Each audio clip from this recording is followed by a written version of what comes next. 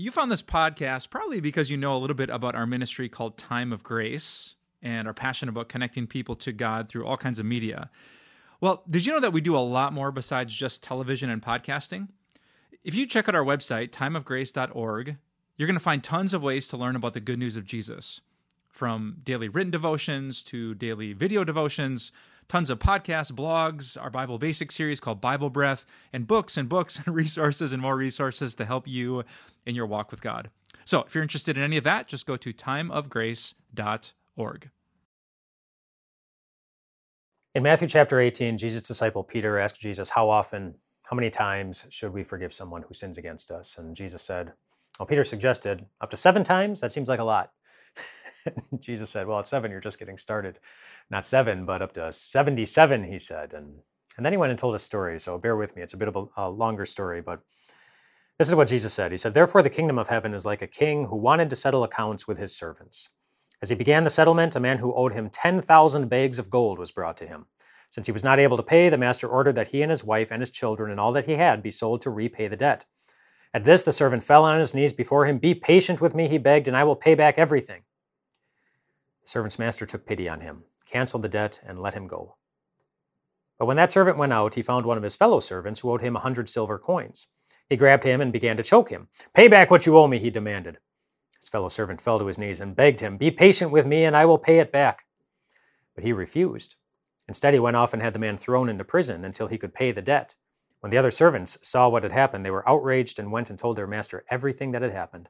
Then the master called the servant in. You wicked servant, he said, I canceled all that debt of yours because you begged me to. Shouldn't you have had mercy on your fellow servant just as I had on you? In anger, his master handed him over to the jailers to be tortured until he should pay back all he owed. And then Jesus finished by saying, this is how my heavenly Father will treat each of you unless you forgive your brother or sister from your heart.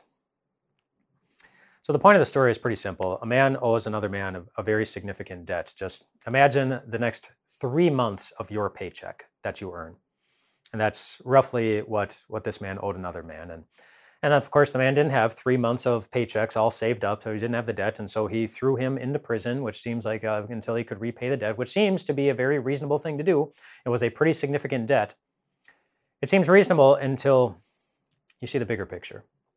That this man who had just thrown this person in prison for owing 3 months' worth of salary had just been forgiven. The equivalent of what it would take him over 1,800 years to make. He had been forgiven this massive debt, and yet he was still holding on to this much smaller debt. And of course, 3 months' debt is very significant. 3 months of salary, I mean, that's not a small thing. Just like the ways that people hurt you, the ways that people sin against you, the ways that people inflict pain in your life, that's not insignificant. And Jesus isn't calling it insignificant. He's just saying that as we decide how to handle the people who hurt us, keep in mind the bigger picture. Keep in mind the bigger debt that God has already forgiven us. A debt that we could never pay back. Forgiveness for every sin you have ever committed, that you will ever commit.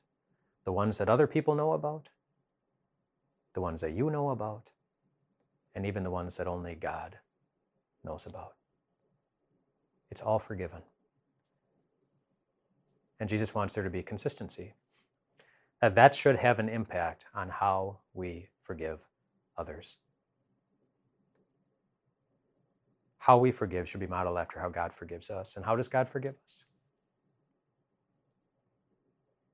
Ask the woman at the well that Jesus met one day. Ask Peter. After Peter denied Jesus 3 times, just a few hours after promising he would never do such a thing even once. Ask the woman who had been caught in the sin of adultery and brought to Jesus. Or ask the thief on the cross. They know how God forgives. Graciously, freely, and completely. You are forgiven.